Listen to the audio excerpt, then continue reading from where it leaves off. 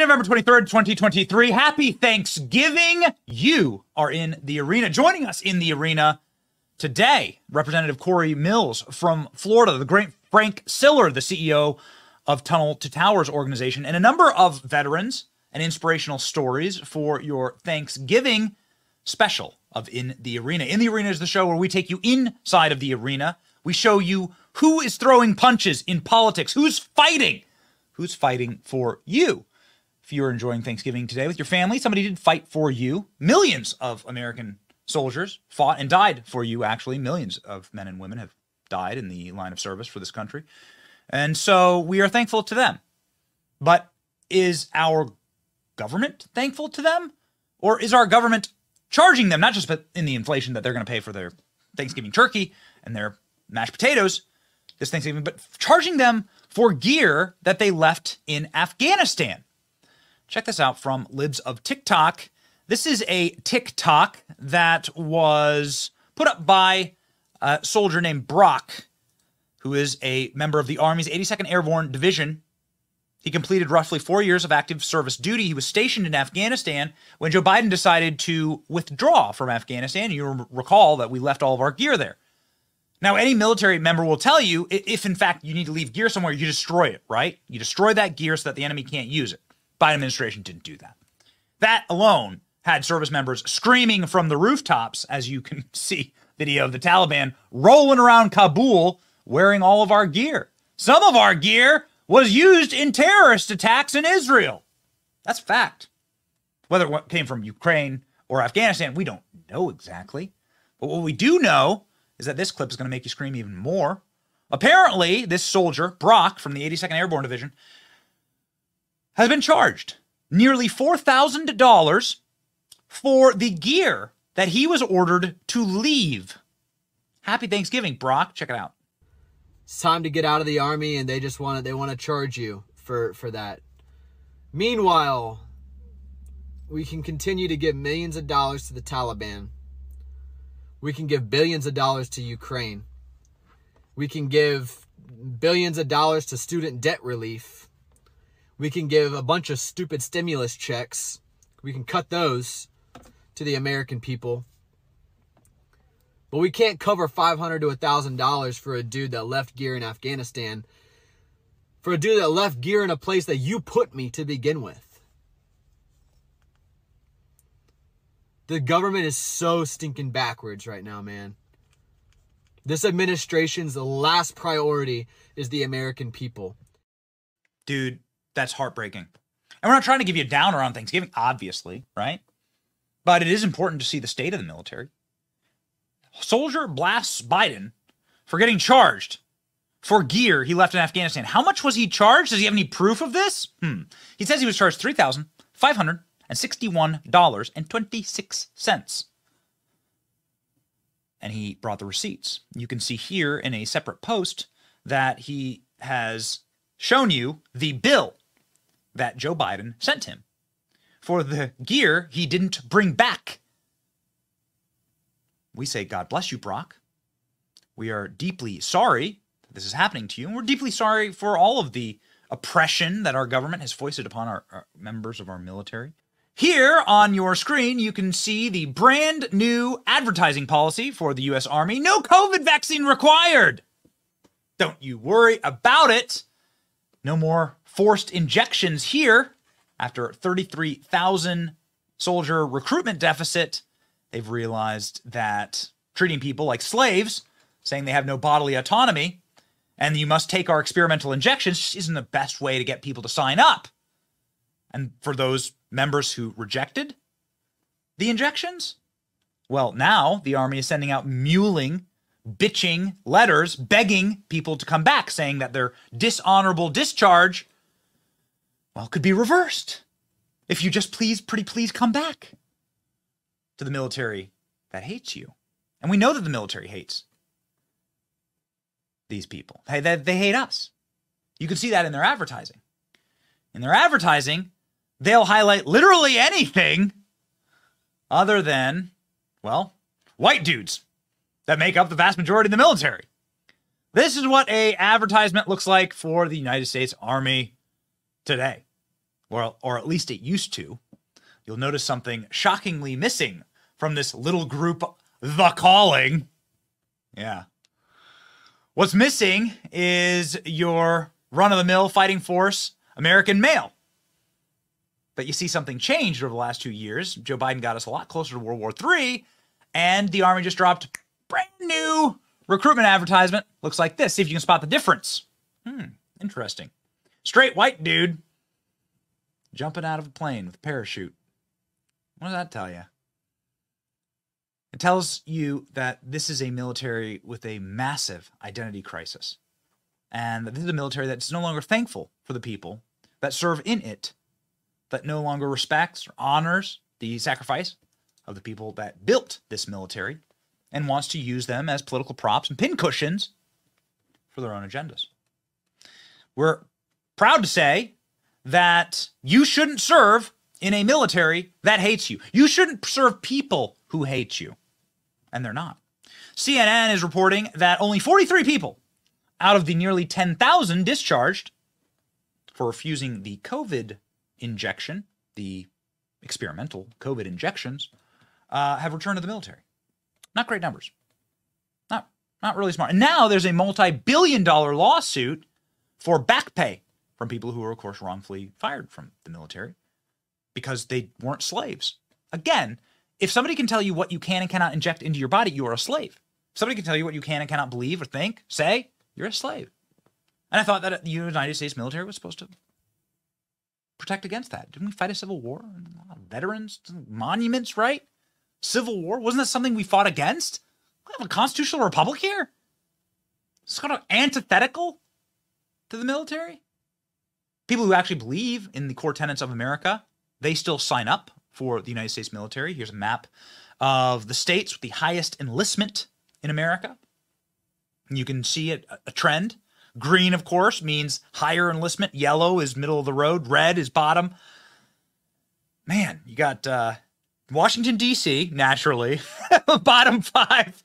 New York, Massachusetts, all dark blue states. North Dakota, that's probably just because of a lack of people generally living in North Dakota. More cows than people live in North Dakota. Did you know that?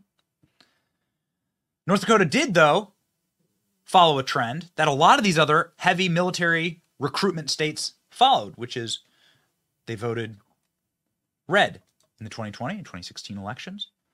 So if you sort of superimpose those maps on each other, you'll find that the most conservative, patriotic parts of the country obviously are the parts of the country that give us our men and women who keep this nation alive. And we should be thankful for that. Donald Trump's thankful for that. Donald Trump spent Thanksgiving serving our troops on the border, our men and women on the border who try their hardest to protect us every single day, in spite of the fact that Joe Biden backstabs them and backstabs their mission by opening our borders to terrorists, insurgents, and criminals, international criminals. Donald Trump served these men and women hot, heaping plates of turkey, salty turkey, and mashed potatoes.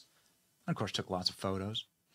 You wouldn't see this really covered anywhere else, but it really does lend us an important message, which is that there is something worth fighting for.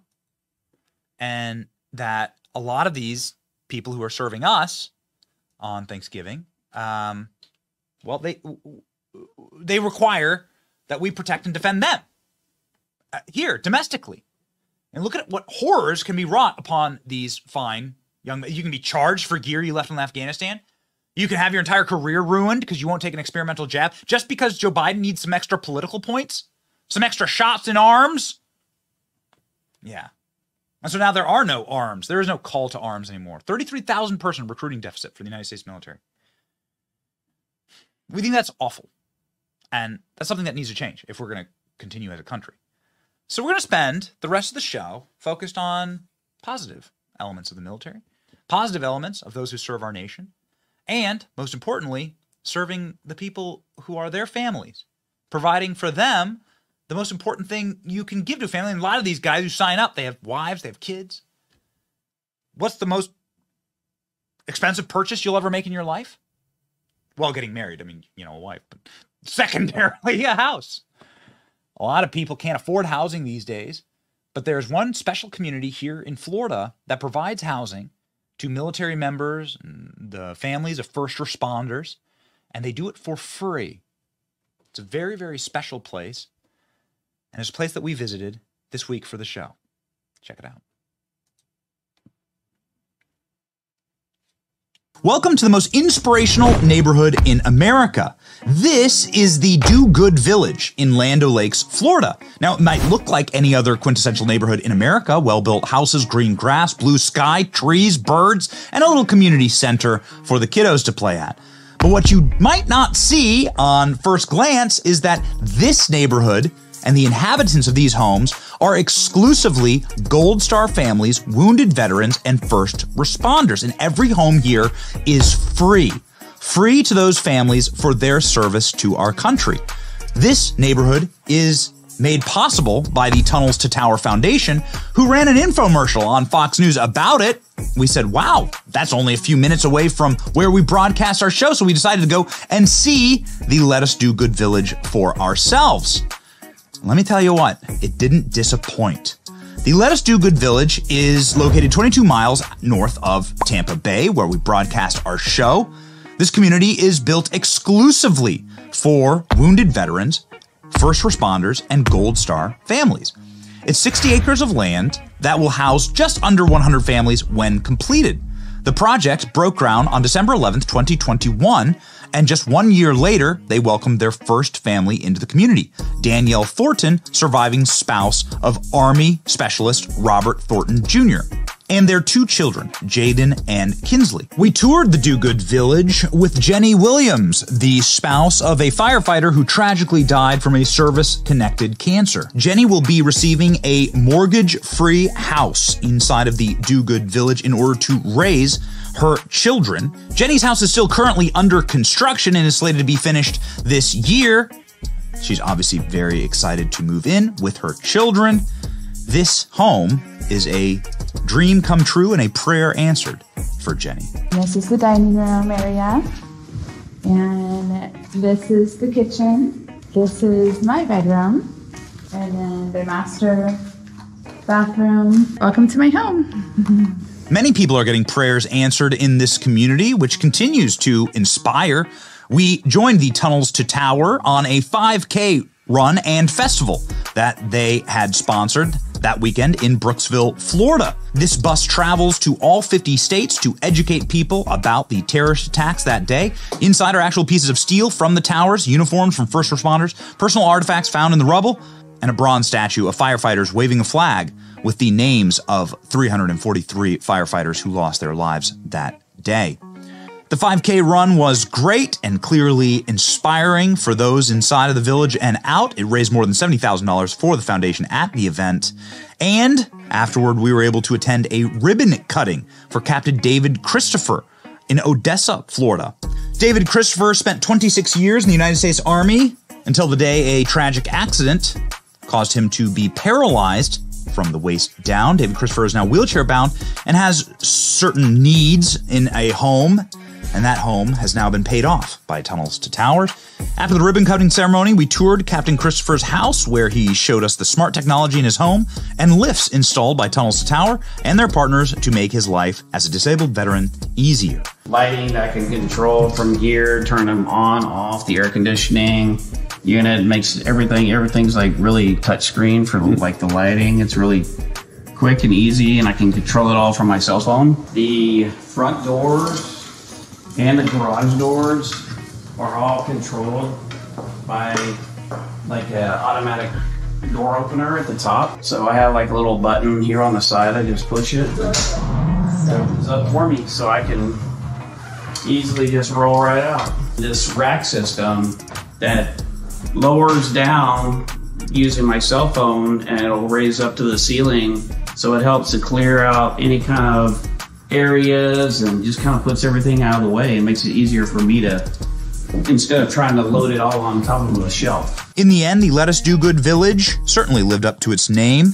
an inspiring place that shows the very best of America. And that is something to be thankful for.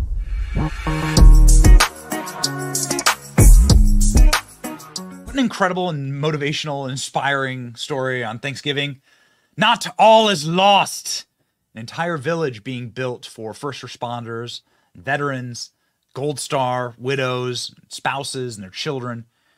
It's inspirational indeed at its core, and the man behind it joins the program now. Frank Siller, the CEO and chairman of the Tunnels to Tower Foundation.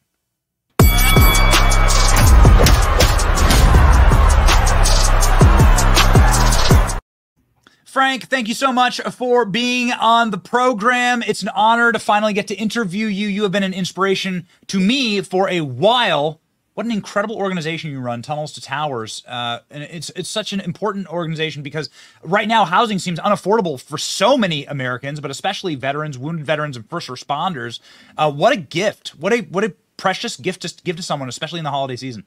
Well, yes, and happy Thanksgiving first and foremost. And so, look, we know the biggest expense that any family has is their mortgage, is their home. And when these great heroes make the ultimate sacrifice, die in the line of duty and leave behind a young family, the Tunnel to Towers Foundation has made a promise that we're going to take care of every first responder in America who dies on the line of duty that leaves a young family behind. And that's exactly what we're doing.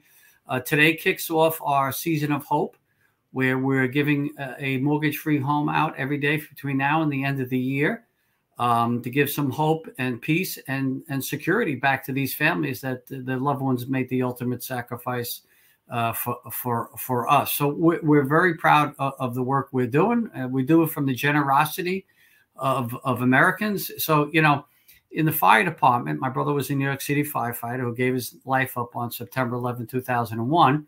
Where he ran through the Brooklyn Battery Tunnel to the towers with 60 pounds of gear on his back. And that's why we are the Tunnel to Towers Foundation. But in the fire department, there's a saying, and I'm sure it's in many, most certainly military, et cetera, that many hands makes light work.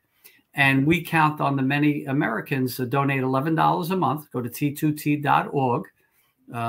Be thankful for what we have as Americans, because we have people willing to die for us, and all too often do. And, $11 a month change these families' lives forever. We made a promise, Tunnel to Towers made a promise that we're going to take care of every one of them. But so every American should make that a promise along with us to take care of these families. And that's what $11 a month can do. So I just want to go back. This is a home every single day? Every single day from now to the end of the year.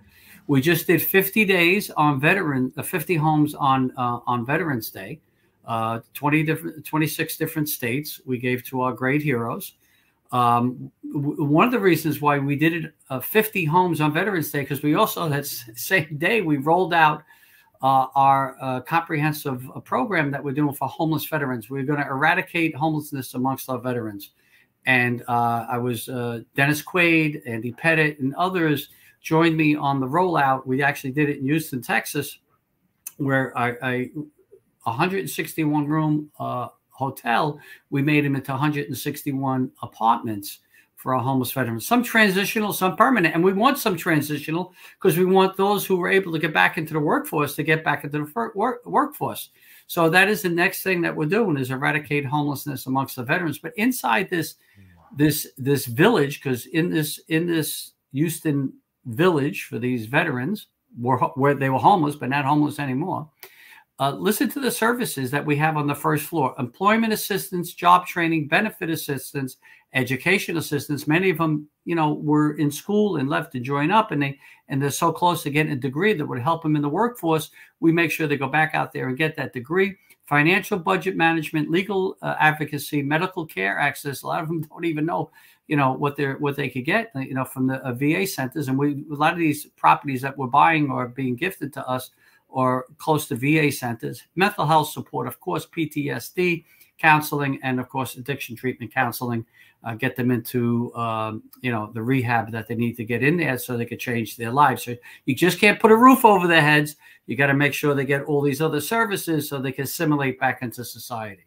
Yes. And my wife worked for Paralyzed Veterans of America, and that was the biggest complaint with the VA. And I know there's a lot of complaints with the VA but that it doesn't actually get to the root of the problem, where so many of our armed service members come back and cannot integrate back into society.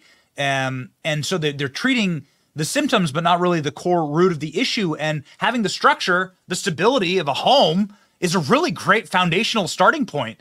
And that's just remarkable. It's just such an uplifting story. You're saying these are homeless veterans. How many are there in America? Well, the government says about 40,000. We know 40,000. We know there's a lot more than that. You know, we're figuring there's at least 50,000 homeless veterans. But, you know, this year alone, Tunnel to Towers Foundation quietly, because I like proving that we can do things before we talk about it.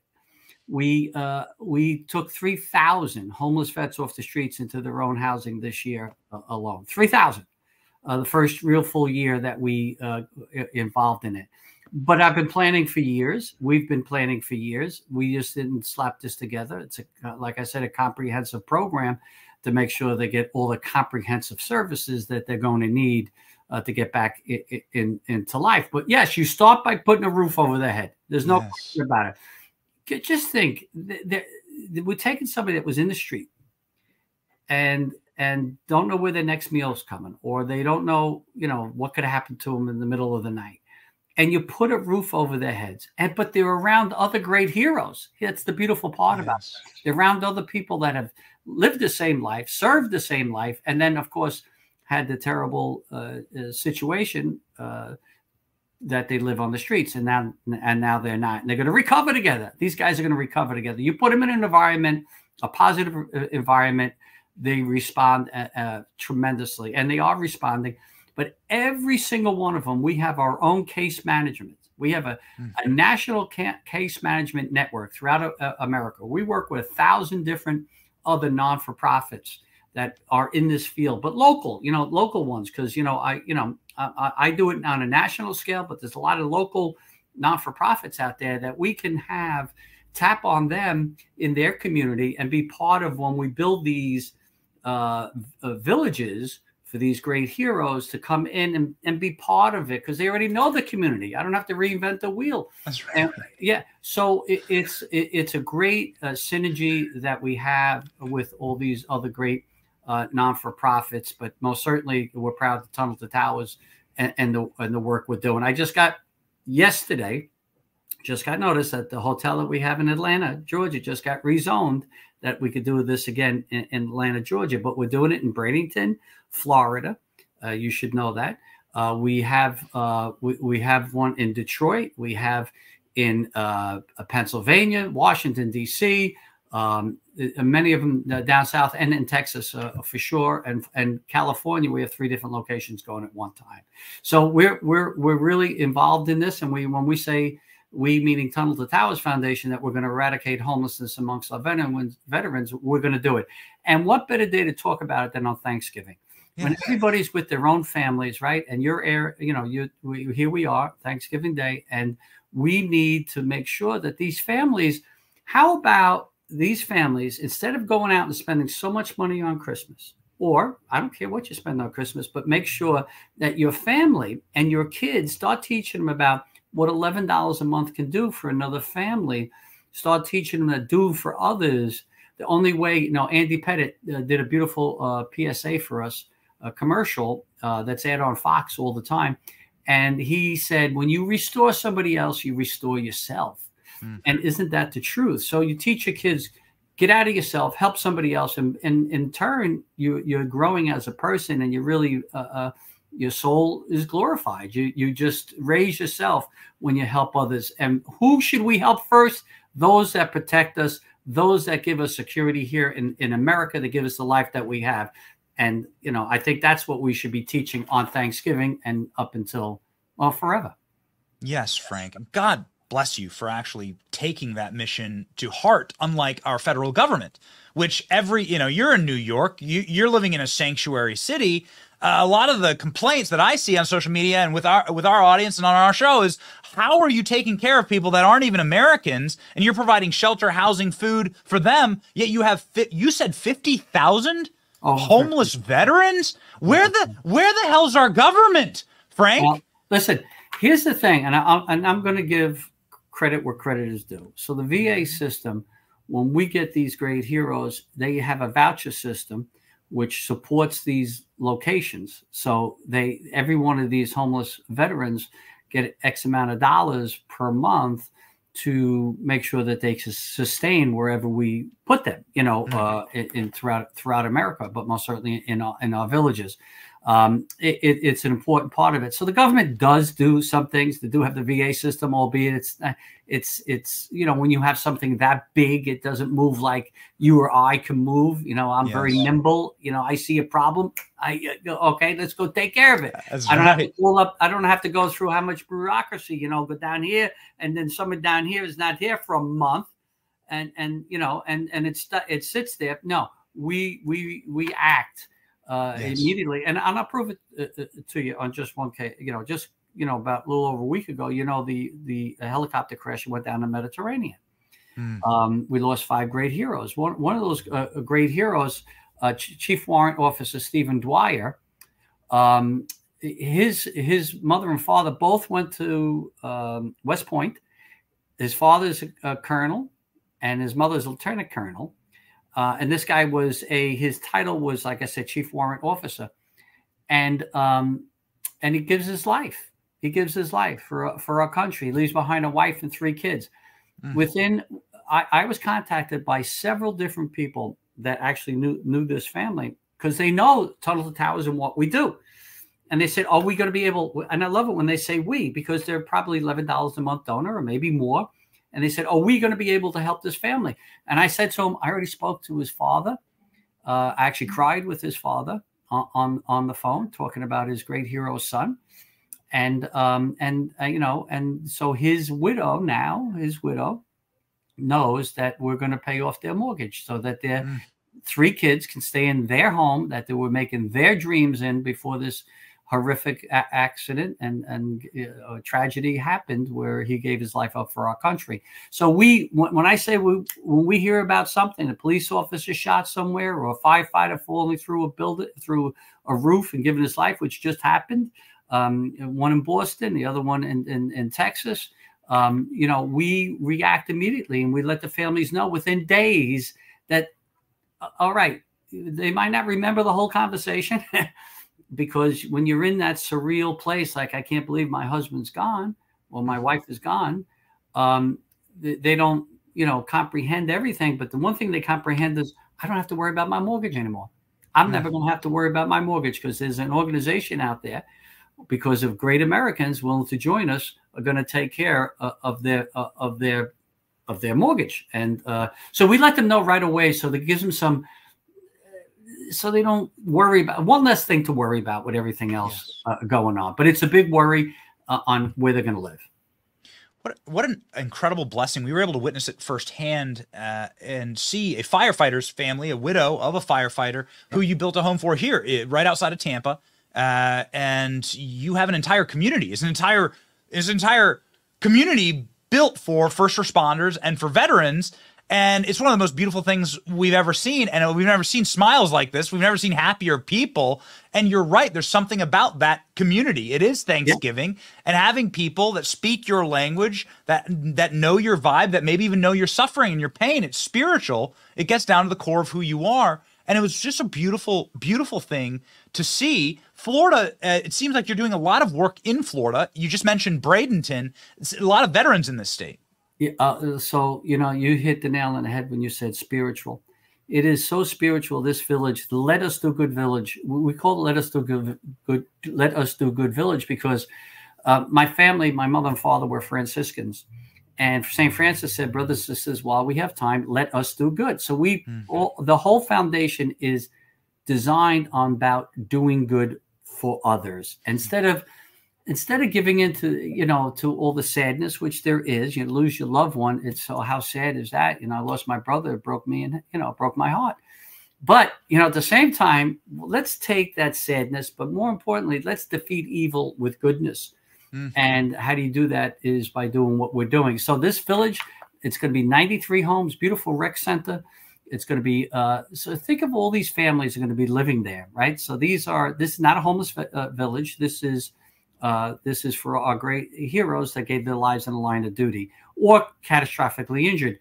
Think of the love stories that are going to be there with all these kids that are going there, and they know. So the 10-year-old kid over here knows this 12-year-old kid over there. They grow up together. They know the same pain. They know about the loss of their father or their mother, yes. and they heal together. And I'm guaranteed there's some love stories out of that where some of these great kids, when they grow up, will maybe become parents, married, and have great families of their own. So it is spiritual. It is a love story, and it's once again, we're so proud to be able to do that.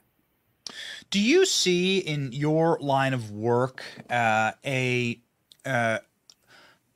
let me rephrase this. In your line of work, you obviously see the end result, right, of a system and how veterans are treated in society. What would you change about the way the government is going about the treatment of veterans and specifically armed service members? Because we've seen, time and time again over the past couple of years of news cycles, mistreatment, either involuntary discharges for COVID vaccine mandates, or stories about with Afghanistan, people breaking right now is a story where people are having to pay for the gear that the government told them to leave in Afghanistan. It seems like we need a new generation of military leadership that is really veteran focused and really service member focused and less managerial class focused. Your thoughts on this? I would say this. I think if more people in government had served their country, a lot less of this would happen. Yes. I stay apolitical. Yes. I want you to know, even though I'm from Staten Island, which is a very conservative borough. Yeah. And should be its own state, Staten Island. 100% could be its own country. Trust me. And Sicily. Yeah, and we would build some walls here, but that's besides the point. But I'm going to tell you right now that it is not the people who serve our country do it. They're volunteers. Just think about it. They're all volunteer army. The people who end up being police officers, firefighters, they fill out an application to get on the job. They want to serve. These people, there are certain people in America that they have in their veins something that other people do not, and it's called service. It's called service for others. And no matter what the situation is, they're still going to serve us because it's bigger than anybody that's above them in government. It's about the country. And that's what I love about these great heroes. So we stay in our lane, which is we're going to take care of them. We're going to take care of them like they're our children, like they're our fathers, like they're our brothers or sisters, whatever it may be. We're going to take care of them. And that's what the Tunnel to Towers Foundation would do. Yeah. And now, if I was a politician, I could give you 100 things I would do different. Mm-hmm. I'm not a politician. I'm not going to even go down that road because there's so many things that are wrong right now that need to be corrected. But in the meantime, we just want to take care of these great heroes that paid the ultimate sacrifice or gave their bodies for us. Yeah, maybe you should think about it. I will absolutely.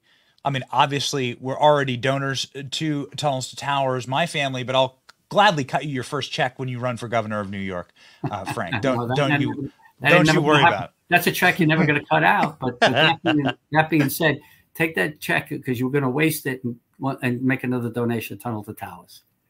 Final question for you. You are with a number of, obviously we watch Fox News in this program, and we you have a great presence there, but your presence is often matched with a sports figure or Hollywood celebrity that you wouldn't normally see engaging really in activism, whether their publicists allow it or not, right? They tend to stay away from these kind of things. Yet you get this major outpouring from big name celebrities and from big name ball players and sports world people. It seems like there's something under the surface there.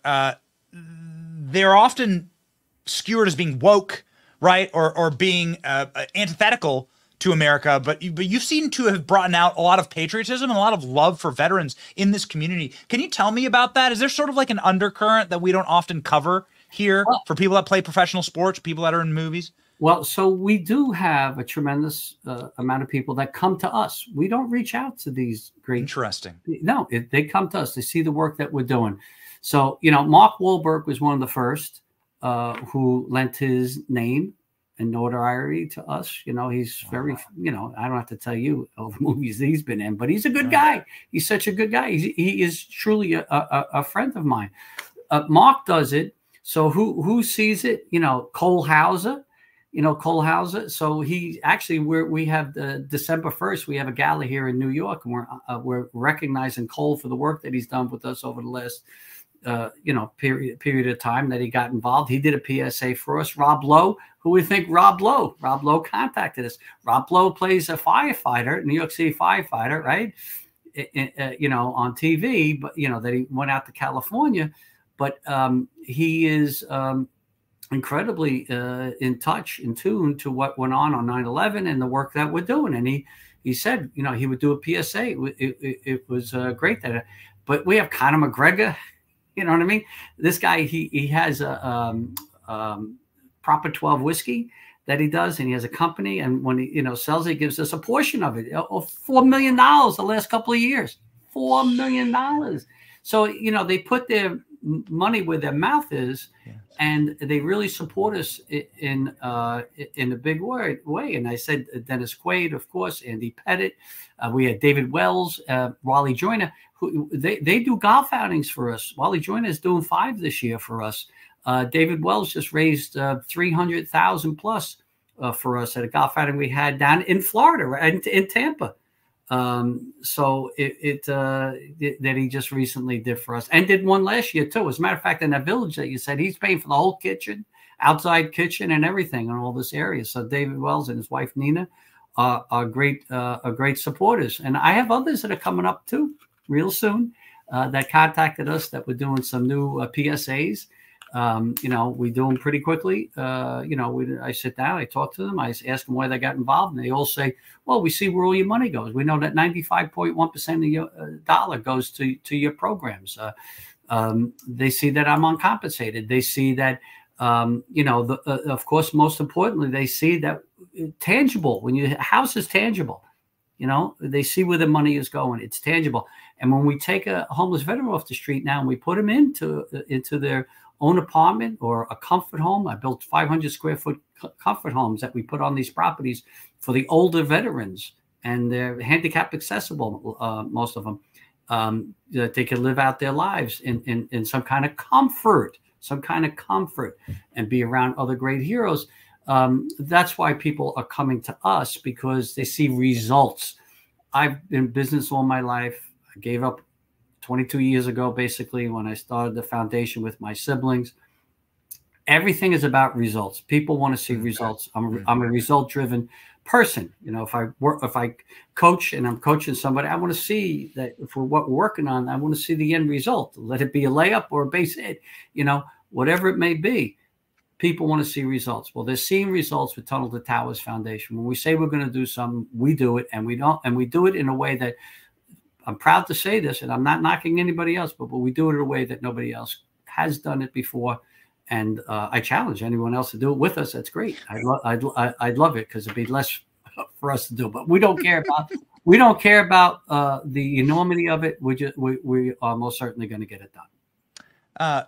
Frank, it does seem very poetic for you, because of speaking with you here. It's like the loss that you felt for your brother has given forth so much to so many others. And many people would close the chapter on that story and be like, well, he lost his brother, terrible thing. He's going to mourn forever. And it's going to suck. Life's just going to suck.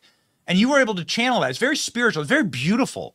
And it's the way that God works often in our lives. You were able to channel that into so much good. What is your message for people that are sitting down today around a Thanksgiving table and saying a prayer? What is your message to them? Because you've been able to do something remarkable with the pain in your life. Well, I would say that when I talk to the many widows, and I do talk to many of them, that there's life after death. Now, of course, I'm Christian, and I think you are. People say that life after death. You believe in life, people believe in God. There's life after death. But that's not what I'm talking about. There's life after death for the one who lost their brother, their sister, their husband, their wife, their son, their daughter. There's life after death for them. And the only way to live life after death is to do good in memory and honor of the person you love. They don't want us to stay sad. They want us to be productive and full of life and joy and happiness, even though many days are very difficult. They don't want to stay in the bad place. And the only way to get out of that bad place is to do good for others. What a beautiful, beautiful message. Happy Thanksgiving to you, Frank. Everyone needs to go to Tunnel to Towers. Donate today. One house a day given away from now till Christmas. Is this correct? Now to the end of the year.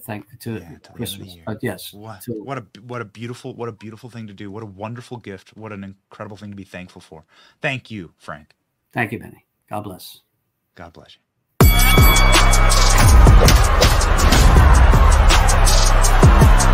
Goodness, I love doing interviews like that. It gives you inspiration and hope that not all is lost. Frank is an American hero and a treasure. And now to the other side of Frank's work, the people who are beneficiaries of the Tunnel to Tower Foundation. Joining us now, Jenny Williams, the wife of a first responder who tragically passed away, who is a beneficiary of a brand new home being built by Tunnel to Towers.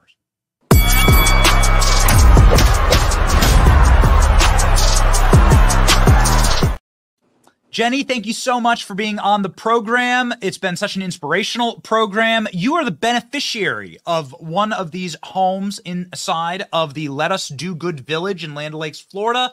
Can you tell us your story? Yes, I would love to. Thank you for allowing me to. So last December 2017, Frank Sellers gifted me and my boys a house in the Do Good Village because my late husband was a firefighter in Kansas City, Missouri, who passed away from 2 occupational cancers. And so can you tell us that story? He was a firefighter that was in the line of duty, harmed, and then he has tragically passed away now? Yes. So he passed away from 2 cancers, and my 2 boys and I, we moved to Florida 3 years ago because it was always my husband's dream to come to Florida after he had had several accidents and buildings fall on him through the fire station because of the arthritis in his body, and he was he would hurt a lot from the weather, so he really wanted to move to Florida, and he never was able to. So the boys and I went ahead and moved to Florida, and we went to the ceremony last December, December 17th, 2022, and met Frank, and he heard of our story, and he asked us to be the first responder family in the Do Good Village. Incredible. So you are living out your husband's dream right now with the help of Tunnel to Towers. Yes, absolutely. Yes. That's got to be a beautiful place to come home to then. I mean, in spite of the tragedy, right? Like, this is what a wonderful story, and what a remarkable thing to have happen for you and your boys, because that's got to be the worst feeling on earth, right? To lose your spouse. It's horrible. There were many days I wasn't sure how I would survive or the boys and I would survive, but I knew that I knew Pat would want us to continue going on, and there's no way that I would have been able to do it without God's help. So yes.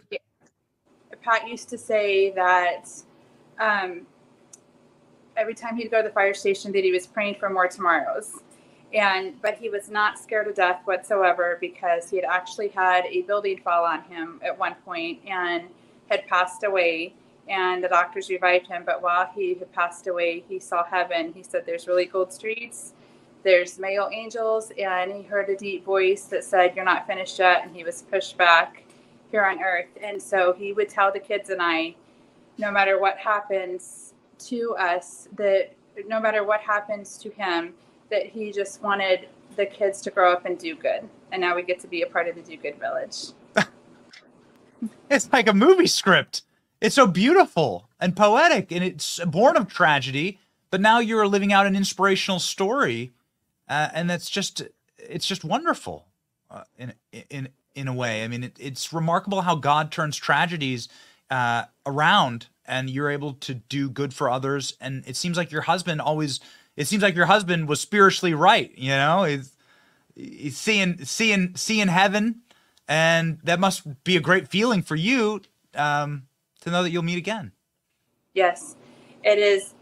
It really, a lot of times, is what keeps me going, is know that I'll be able to spend eternity with him in heaven, and that I know that he is safe and happy there, and that he would want us to keep living every day to the best that we could, doing good for others, and that one day we'll get to spend eternity with him, and that he would be so grateful and so thankful for Tunnel to Towers, that they have allowed us to not only given us a home, but to be able to be part of a Do Good Village. He would just be so grateful, just as we are. Did your boys love it there? They are so excited. They absolutely love it there. We only live 3 minutes away from it, so we're able to go over almost every day and be a part of it and see it, and we cannot wait to move in. What was your experience like when you received news of the house? How did that happen? Okay, so we went to the ceremony, and then we went to, they had the mobile semi-truck museum in a cul-de-sac, and we went on the mobile museum, and I got a little emotional because I saw the firefighters dressed in their Class A uniforms and saw firefighter buttons, and I needed to go because I was grieving and pretty emotional. So I told the boys, let's go. It was also my youngest son's 11th birthday. So we were going to go celebrate his birthday. And I turn around and I hear the Holy Spirit say, decree and declare that land is yours right now. And I did it. I said, okay. And they took us back down to the end of the street in a golf cart. And then I did not know who Frank Sellers was until that day. And I'd heard him speak, and I saw him eating lunch. And I said, I want to go up and thank him for everything that he does for first responders and military. But I don't want to bother him because he's eating lunch. And so my oldest son, who's 18, said, Mom, when are you ever going to meet him again? And I said, that's true. Let's go tell him thank you. So we went up to him and I said, Frank, I don't want you to stop eating. I just want to say thank you. My late husband was a firefighter. And he said, your late husband? And he got up and he was so genuine and he stopped eating and he hugged us and he wanted to know our story. And I told him that my husband had passed away of 2 occupational cancers. And he said, you know that cancer is the #1 killer for firefighters? And I said, I do. And I introduced him to the boys and he said, how would you like to be the next recipient in this village and the first responder family in the village? And I was in shock. I was like, what are you saying? And he said, let's go see your new house. I'll take you through. So he took us through the first house that was built there, and he showed the boys and I the house, and the next day the process was started. So yeah, that is literally how it happened. That is my story. God gave us a house in the Do Good Village and how we met Frank. And I know my oldest son says that if there have been other people that have asked, who would you want at your welcome home party at your dedication? And my oldest son just cares that Frank is there. Wow. Yeah. I mean, it really is such a poetic and beautiful truism in the universe as to how God uses tragedy to spring life and to spring goodness into the world. And it seems like this recurring thing that people who take charge and who have faith are able to turn these dark moments into something that is really just wonderful. And so be it that it is Thanksgiving and there are millions of families around the country sitting down and praying before their Thanksgiving meal, what is your message to them And many of them are probably going through struggles and going through dark times right now.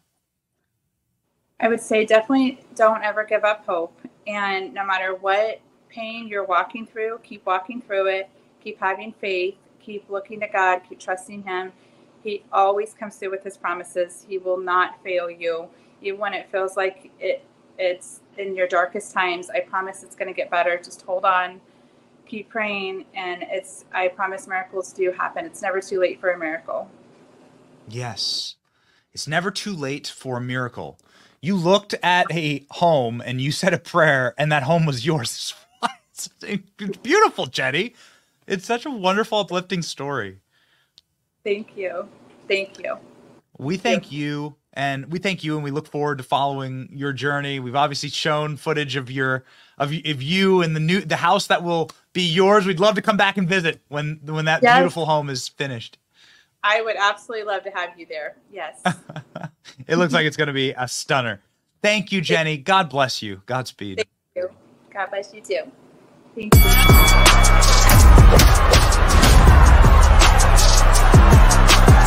Sort of sensing a trend here in the program where people use the darkness and the tragedy of terrible things that happen to them to find new inspiration to serve those around them. Joining the show now, a man who served his nation honorably for 26 years in the United States Army.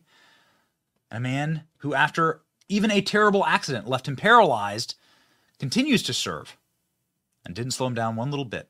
And joining the program now, Captain David Christopher, U.S. Army veteran.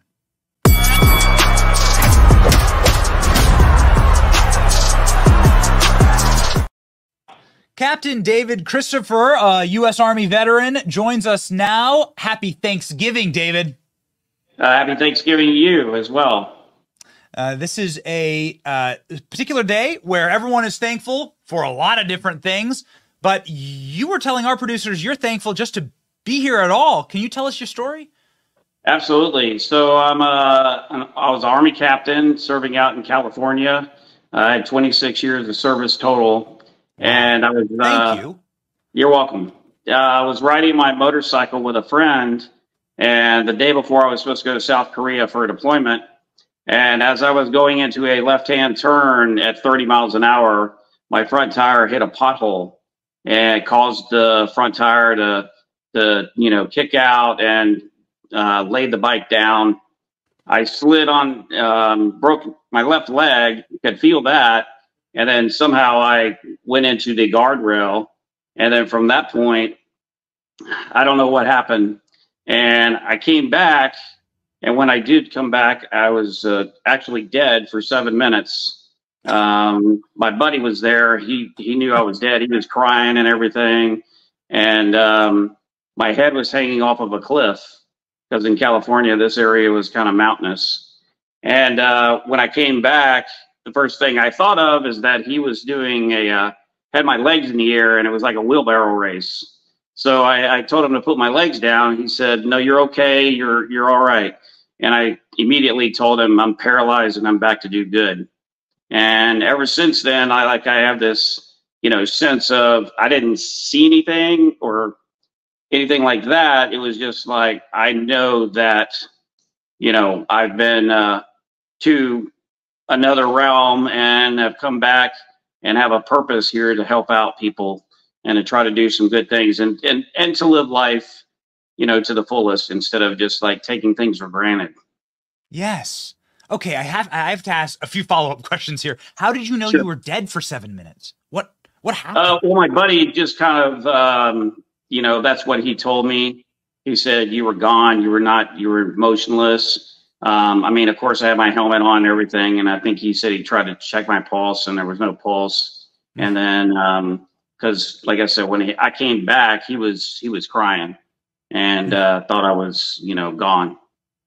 And he had actually had a similar, motorcycle crash, not similar to mine, but he had a motorcycle crash years before that where it basically almost killed him. So it was very traumatic to him to see me in this condition because it brought a lot of memories back of his crash.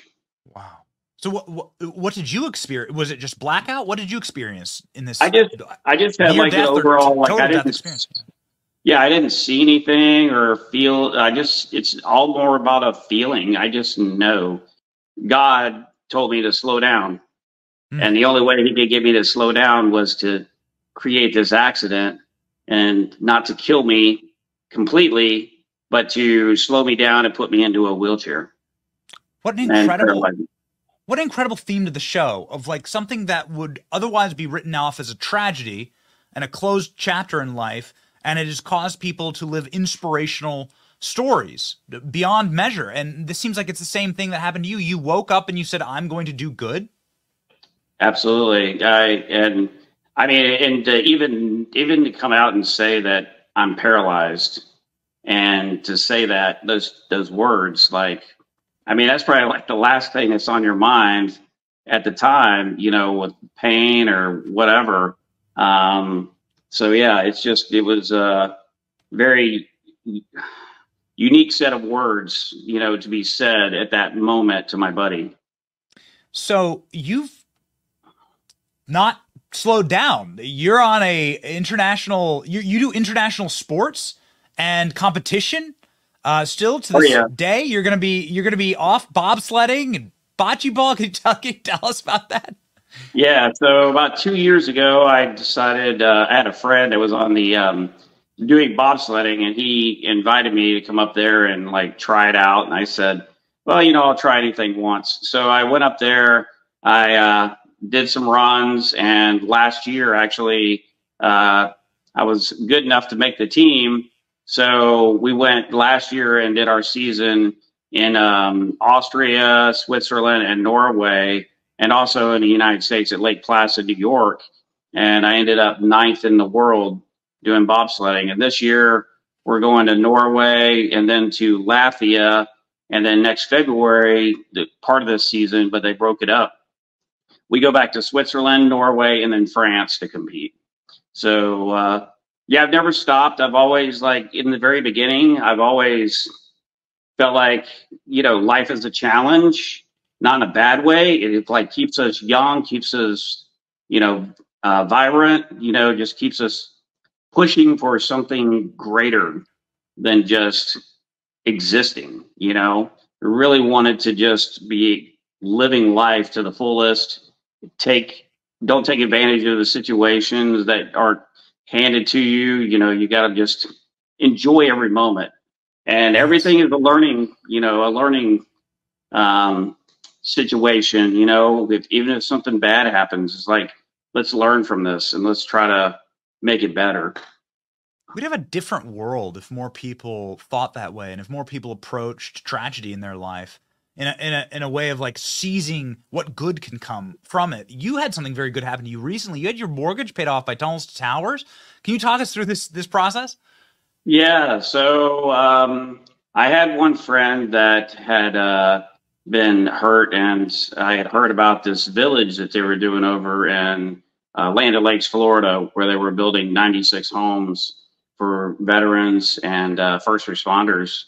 And I've never been a person like, you know, try to like seek out, like not taking advantage of, but just asking for something. Mm-hmm. So I put in a packet or just to say, hey, you know, maybe I need a few little things here and there to help me with my house, because I have a lot already from the VA had helped me build this house and made it accessible, because I live alone.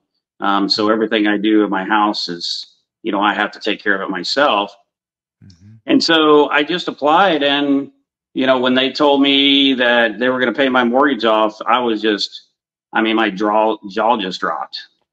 And I was like, no way, like, this can't be true. Like, and quite honestly, it was like I told several of the people at Tunnel to Towers, is that, you know, when I got out of the military, it was basically, here's the boot.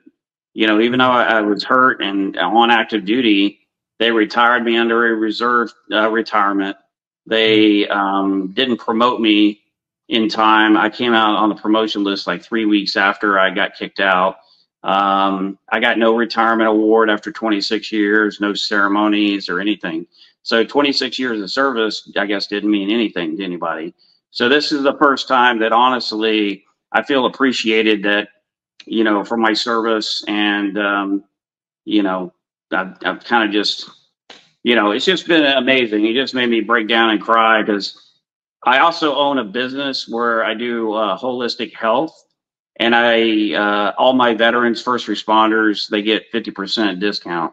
So this also leads to me being able to help more veterans and first responders with, you know, their pain, inflammation, because I have a cryo chamber, hyperbaric chamber, and several other things. So anything's better than taking a pill and reverting to surgeries if you can. Yes. That's how the whole opioid crisis was created, right? It began with the VA, and these people are they're monsters. Yeah. I mean, well, when I first got injured, I could not believe it. They gave me, I was in the hospital, they gave me oxycodone, Oxycontin, gabapentin, and all of those are narcotics, and they upped them. And like, literally, I couldn't even see anybody in front of me, and I was such a zombie. And I refused to take any more of those medicines, like in the first couple of weeks. And in fact, there was another medication I was taking for spasms called Baclofen. I quit taking it, and you know, my level of injury got better. I'm actually able to do leg presses now, using my legs a little bit. So, you know, I'm 10 years post-accident, but I'm still, every day I go to the gym, I work out. You know, I'm always trying to continue to improve my situation. You know, I'm not just going to be, as when I first got injured, there was a gentleman first gentleman I met. He was an older gentleman, but he told me, the first thing he told me, he said, make sure they give you the right colostomy bag. And I was like, I'm not getting one of those. You know, that's what I was thinking. I'm like, that's not my mentality. I'm not going to try to just roll over and ask for more drugs or for a powered wheelchair or somebody to push me or do whatever. You know, I want to be able to be independent and fend for myself. Man. So that's kind of the way I've always looked at life and always tried to do things. And from the very beginning, when I was in California, I had a seat collar that I had to wear for 9 months, and I couldn't drive. So everywhere I had to go, I had to push. So I would push like a mile or two to go to work out at a gym, and then push a mile or two home. I mean, I took public transportation every now and then, but, you know, I was kind of, you know, it was like, I wasn't going to just sit around and lay in bed. I was going to get out and not, you know, take advantage of this life that we've been given and enjoy it. And now you're an internationally ranked bobsled champ, representing your country. What an absolutely beautiful story. Today is Thanksgiving. There are millions of families sitting down, praying before they eat dinner together, and some of them are going through tough times. Most of them are going through tough times, dark times. What is your advice? What is your message to those people? Just never give up. Always keep striving for something better. Things can look bad, but if you continue to look at things that are bad, it's just gonna continue to get worse. I kind of equate it to, like, you know, like they say, a pile of poop. If you put one pile of poop here and you take another pile of poop and you put it on top, you pull it, before you know it, you're under poop. You know, you're completely drowning in it. I have 3 little kids, so I know that, man. That's a metaphor I get. Right. So the whole analogy is just like, you can look at things and be depressed about everything, but if you have that depression, then you think of another thing that depresses you, and another thing, and another thing. You just keep piling on this negativity, and that negativity will completely destroy you. So you've got to learn how to find a light and enjoy. I say just get outside. Like, too many people are on their cell phones. Too many people are staying inside, watching TV. Go out into nature. Enjoy what God has given us here, and what we can do with it. You know, we're not here just to be stagnant and not live our lives. I mean, like, God wants us to live our lives and experience what it has to offer. I mean, that's the reason we're here. Yes. I'm going to think about that. David, you are an inspiration to me. I'm going to say, I'm going to do good. When I'm feeling down, I'm going to do good.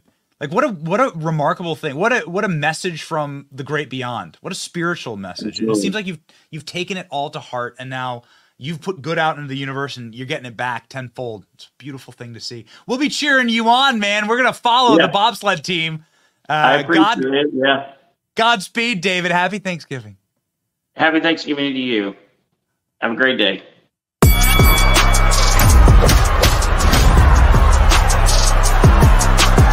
So many people on the program this week fighting the good fight. Some are fighting in the halls of Congress, even after their service. Representative Corey Mills, U.S. Combat Army veteran, representing the great state of Florida, is one of those members of Congress who served his nation honorably and who continues the fight today in the halls of Congress. Joining the program now, Congressman Corey Mills.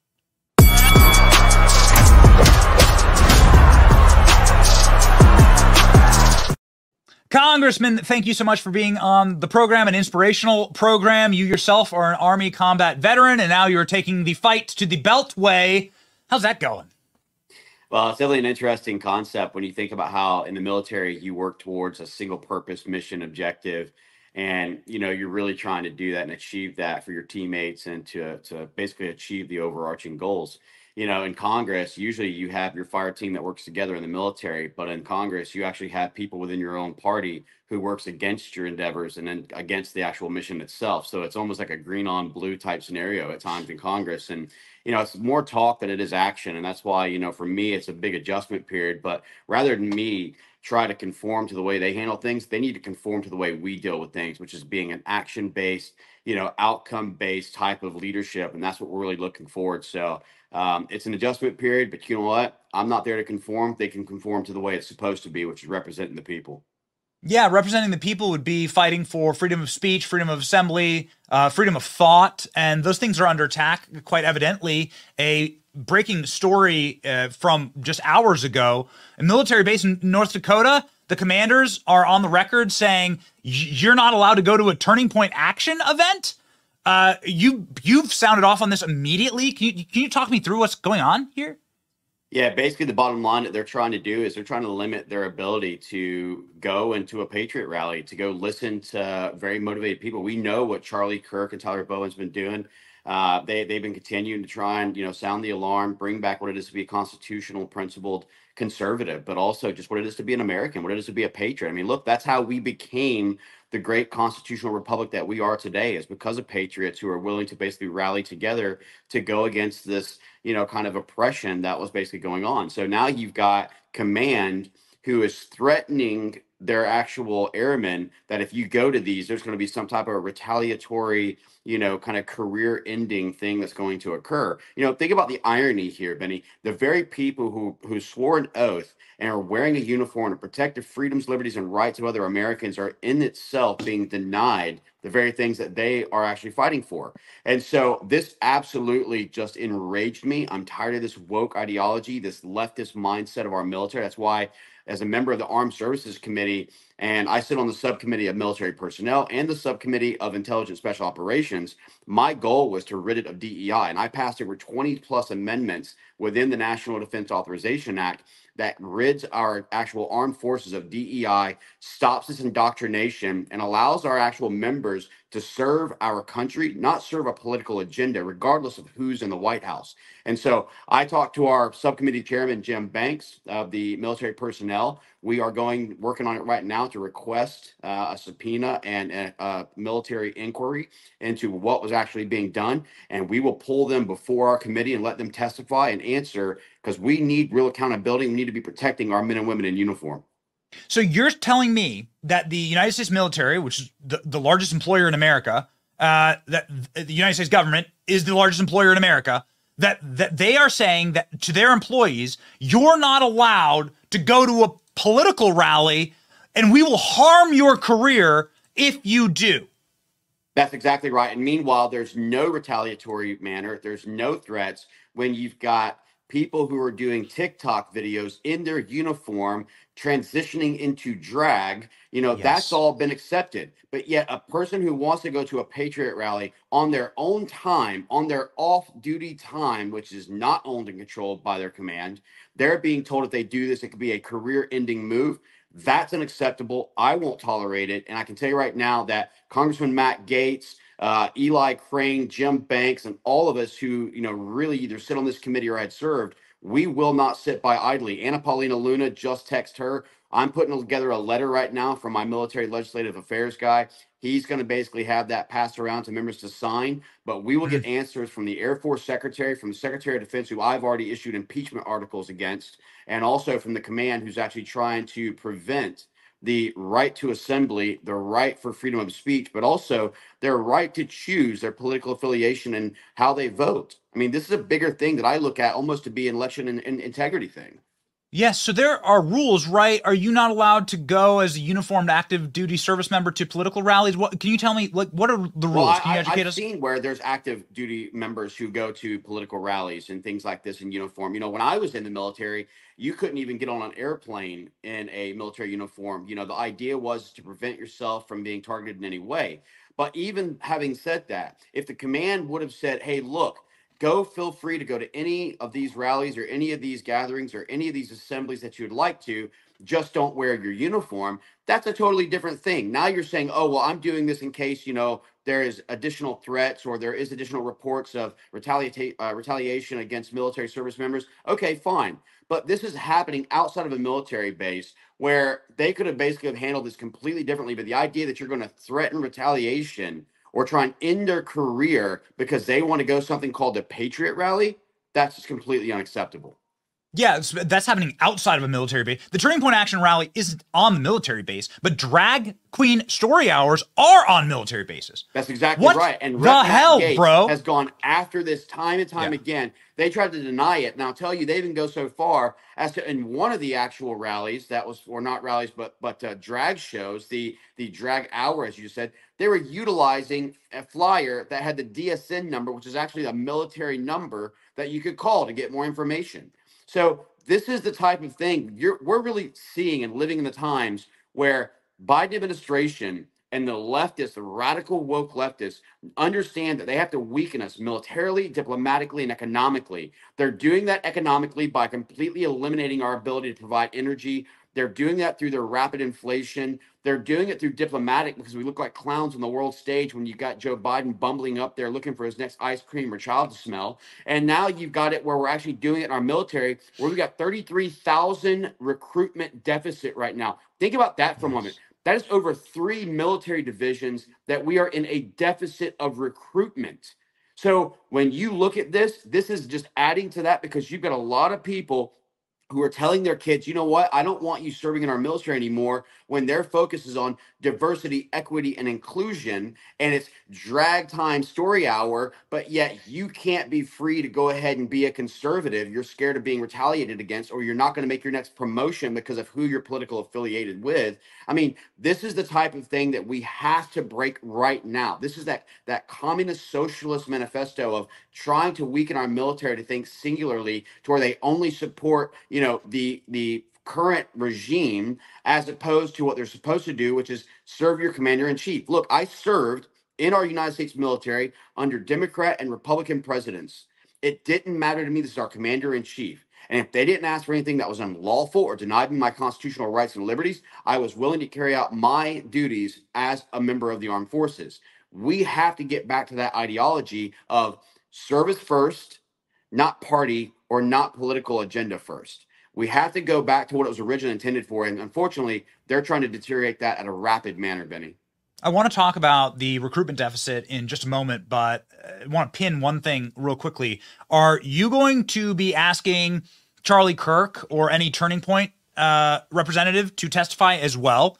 Absolutely. I want Charlie Kirk to come and sit with these members who probably knows more about the Constitution than the commander that was sitting in this, made this call. And I want them to justify their positioning. And I want it to go back and be on record. Look, when Charlie Kirk had created this entire movement, the idea was to help these indoctrinated universities to understand not only what the civic rights are and civic duties of each individual, but educate them on why this woke ideology they're being indoctrinated with was incorrect. Now you have the same thing where they're trying to do this, continue to spread the word, and it's now being, utilized and attacked, and kind of, the liberals, if you will, are now going after it from our military's perspective. So yeah, I'm looking to have someone who is representative of Turning Point Action, Turning Point USA, to sit on this exact committee hearing so that we can hear both sides. But I want these commanders to be held responsible and accountable for their denial of a person's individual rights to go out and go to any rally that they want. Look, they're going to try and spin this, and I've already heard this. They're acting as if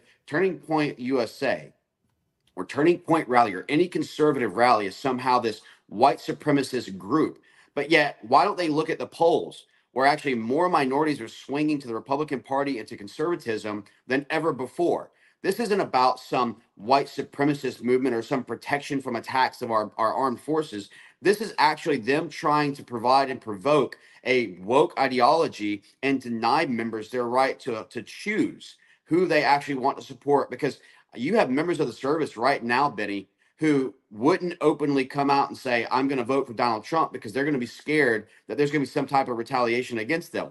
They fight and risk their lives to make sure we have the right to vote and to live in a constitutional republic. And meanwhile, they're being feared into and actually retaliated against when they actually uphold the rights that are given to them. This is just wrong on every level. So it's been a very inspirational show, talking about, obviously, the great service of veterans and military members across the country, but it does seem relatively fraudulent, and let me explain myself, the gambit here for military members, because you're told to fight for democracy, yet you see that we run effectively like a banana republic with rigged elections here at home. You're told that we're fighting for freedom of speech, yet you're told what political parties you can support, and you'll be punished if you support the wrong politics. And we're told we're for freedom of all people and basic human rights, but it seems like everything in the military is against white men now, and against bodily autonomy, and actually the creation of a different type of slave state where your body doesn't belong to you, where you have no rights. And if you don't take the injections you're told to take, then you get kicked out.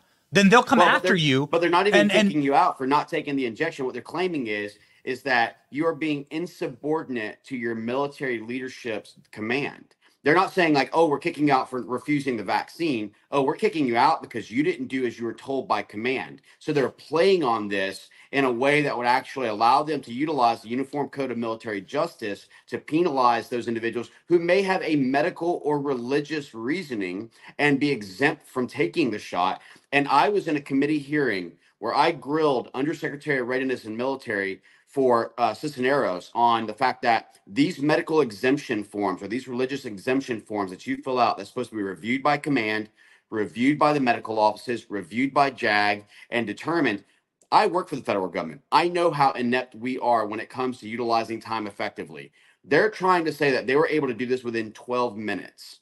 That is nonsense. What they're doing is they're saying, hey, thanks for applying, either get it or we're kicking you out. And so we called them out for this. And that's where I basically brought them to task to say, you as the military need to allow every member who was wrongfully and unconstitutionally purged from our military because they wouldn't take the vaccine, which really what that means is that they wouldn't be sheep for this administration, this regime, and we're going to kick you out for it. They need to be allowed back in. They need full back pay, and they need to be able to serve our country the way they intended, not this administration or this agenda. Yeah, I mean, there's been like sort of a through line on the show here where it's like there's a deep corrupting force. And we were talking with Frank Seller about the number of homeless veterans, 50,000 homeless veterans. And he's the one out building apartments for them. He's the one out trying to get them off the street. Illegals. We can give illegals free cell phones, free medical care, all the different things, a new house, say, whatever. But yet our military members, people who served our country, who is willing to die for our country, is being put as second-rate citizens. Yep. Nonsense. Yep. Yeah, it is nonsense. The members of the military who we spoke with and the widows and wives that we spoke with were living inside of Florida in a community that was built for veterans, and it's just an awesome story. Amazing. You're a veteran from Florida. You represent Florida. It's huge veteran population here. Yes. Well, people don't know this, but Florida actually has the most military installation and bases of any other state in the entire country. Really? I mean, we're a huge military community. And look, let me just also say, to everyone that is serving in the military, whether you're here or whether you're abroad, I want to wish everyone a happy Thanksgiving. We are not a free and safe and prosperous nation if it's not for those of you who are willing to put on that uniform. And so we need to think about not just being thankful for what we have here at home, but be thankful for those who are still deployed and who are overseas right now in harm's way.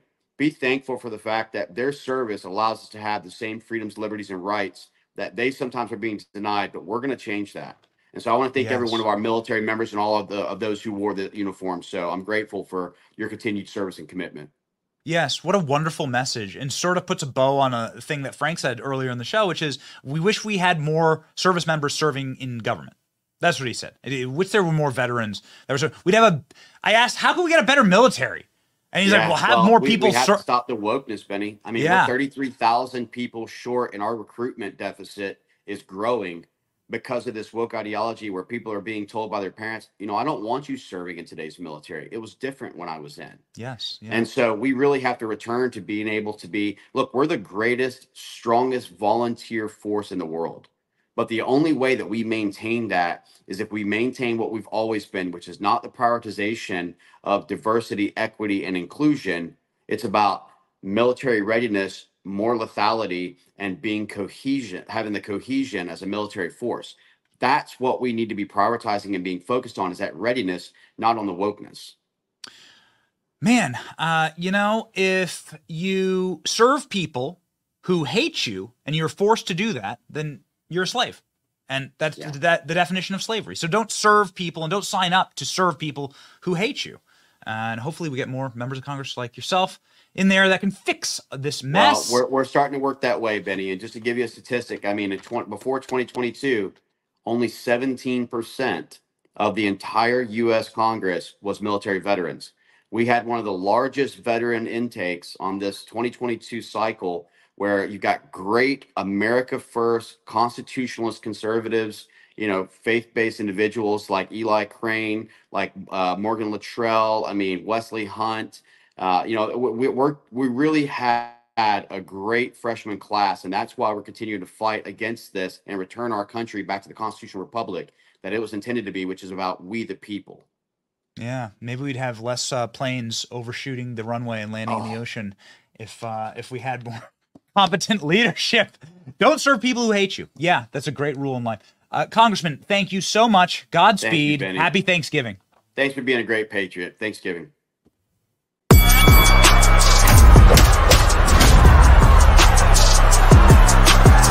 Well, in our own humble way, we wish to say Happy Thanksgiving. The best that we can do here at In the Arena on Tenet as storytellers is to give you some inspirational stories. And that is what we set out to do here on our Thanksgiving episode. God bless you. This is the greatest country on earth. Remain in the arena. Stay in the fight. Let's go save America. It's your boy Benny. This is In the Arena. See ya.